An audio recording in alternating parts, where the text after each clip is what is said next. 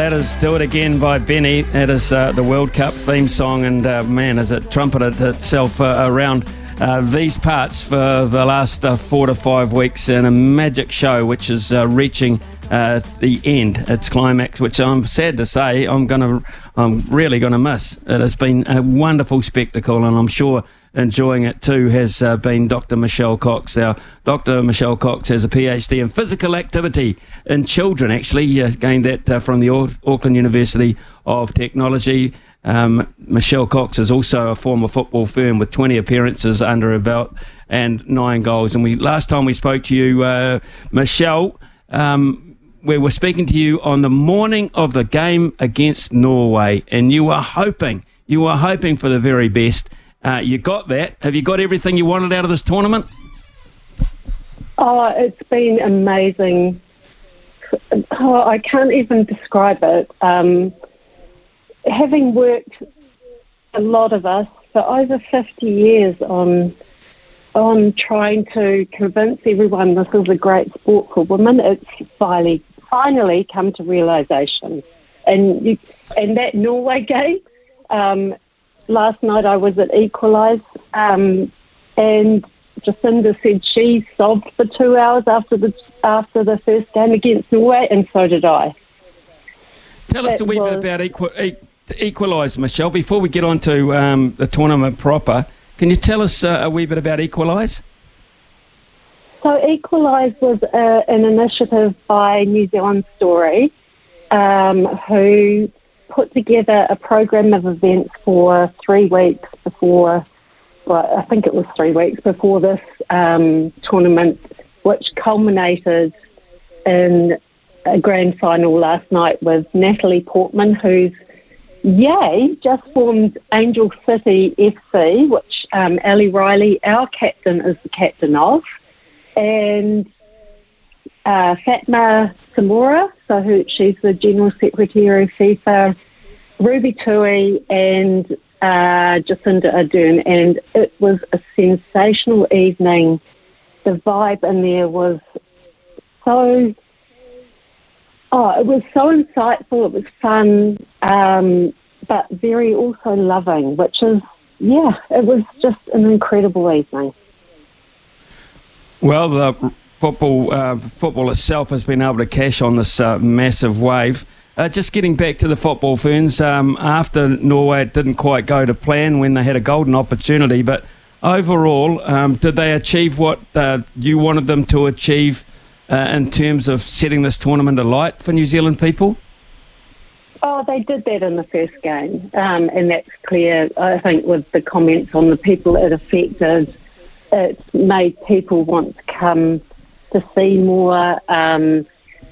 I think for our team, they performed really well. We've got a few adjustments to make, and they will go forward to the Olympics knowing what they need to do, and that's a really good thing. But just seeing, sorry I keep harping back to this, but seeing the excitement of the people and listening, for me as a person who went through years of no one caring about what we did, to hear people speaking in cafes and overhearing them going how excited they are and how they want to go to the football and they want to get tickets. It's so, it's so beautiful. Dr. Michelle Cox is with us this morning, folks, reflecting on something obviously very special to her. You can hear it in her voice, which leads to my next question, Michelle. I just wonder how we don't let this pass by, this wave, this enthusiasm, this love of the game, this new felt love by a lot of people, not pass by. How do we cash in on this? I think I think immediately we have to enact summer leagues to get those kids who are really engaged in this. This is boys and girls, because honestly I've seen so many boys who are enthralled with this whole event and wanting to play. Even my little next door neighbour, And so we need to do something immediately. Also, I would like to see a lot of investment into coaching, not just, and all of this I say, Smithy, I'm not the person who goes, we need just female people for female sports. We have so many men who are really good, well, better, not better than women, but they're better at coaching women's sports than they are at men's sports. So I want to see everybody involved that wants to be involved, and that will be the critical element, I think, that making sure all the kids that want to play can. And, yeah, so there's so many things I could talk about, but those are two critical things, and making sure the legacy is left in football on an administration side, not just letting that disappear into other sports, because we've been a bit guilty of that before. And it's the same for other sports. So I just want to see that the admin is upskilled to be enabled to do that with the clubs, with all the parties that are involved in football, and the same for other sports, that they have that ability to build their own administration. Okay, so Michelle, that goes back to, for me anyway, instituting this Football New Zealand. I read alarming stories there that from a couple of outlets that their treatment of the former players of your ilk and earlier, that perhaps wasn't up to scratch. Is that the case, or has that improved as the tournament's gone on, your recognition? No, I think there's... no, it definitely wasn't ideal. And I think New Zealand football will acknowledge that. And I think what I hope as part of the legacy of this is that there is more consultation, more involvement, because these are the people, and it's not just women, it's the All Whites. Like when I went down to Dunedin, I was with probably 3 or 4 ex-All Whites who were just as passionate as we were about making sure we build the game, but together, right? So, and it's the same. My friends are all, there's obviously a lot of, we used to train with the All Whites, would you believe, back in the late 80s. We had joint training sessions, and it built a community that you can't break down now. And these are the core people who will help in anything. And this is what I want to see in the future, is more involvement of those people. Right, let's... and you would have had the same in cricket, right? Yep. Yeah, look, if I was to interview Debbie Hockley, or, at the conclusion of the last Women's Cricket World Cup, which was held in New Zealand, I would imagine this interview would be pretty close to word for word. They didn't, I don't think they were able to cash in to the level that perhaps they should have. I don't know if New Zealand women's rugby has benefited as greatly from the euphoria they had either. But I'm pretty sure, just on numbers alone, football will be able to do that. And on a global scale too, Michelle, it's hard to argue with what you're seeing and what you're watching and the level of interest. That women's football now is very, very justified in asking for a bigger piece of the action. Yeah, no, I totally agree with you. Like, some of us have been saying that for years, but it hasn't quite been quite translated to the action, as you said. But this is evidence. And it was the same with the 2008 Under-17 World Cup with the Under-17s. The strategy behind that was to change the media perception of football not being kick and giggle. And it worked, and the media were fantastic. In fact, again, we all cried when Japan went out of the out of the tournament because they're such an amazing team. And I saw media people crying, going, "Oh my God, I can't deal with this." And it's the same. Like, they were amazing, but that's what happens. And when you've got, and this is what I'm so proud of, we've come to a point in women's football. There's always been participation around the world in terms of, I think there are only 3 countries that aren't playing women's football, but on the competitive level, we've now got the smaller countries coming through and going, "Hey, we're putting our hands up, we're pretty bloody good also." So you can't, and this is the problem with the next 2 semi-finals, I can't pick a winner because they're all amazing teams who on their day can win. What I've enjoyed about it is the conflicting styles that you can watch as you see these teams progress.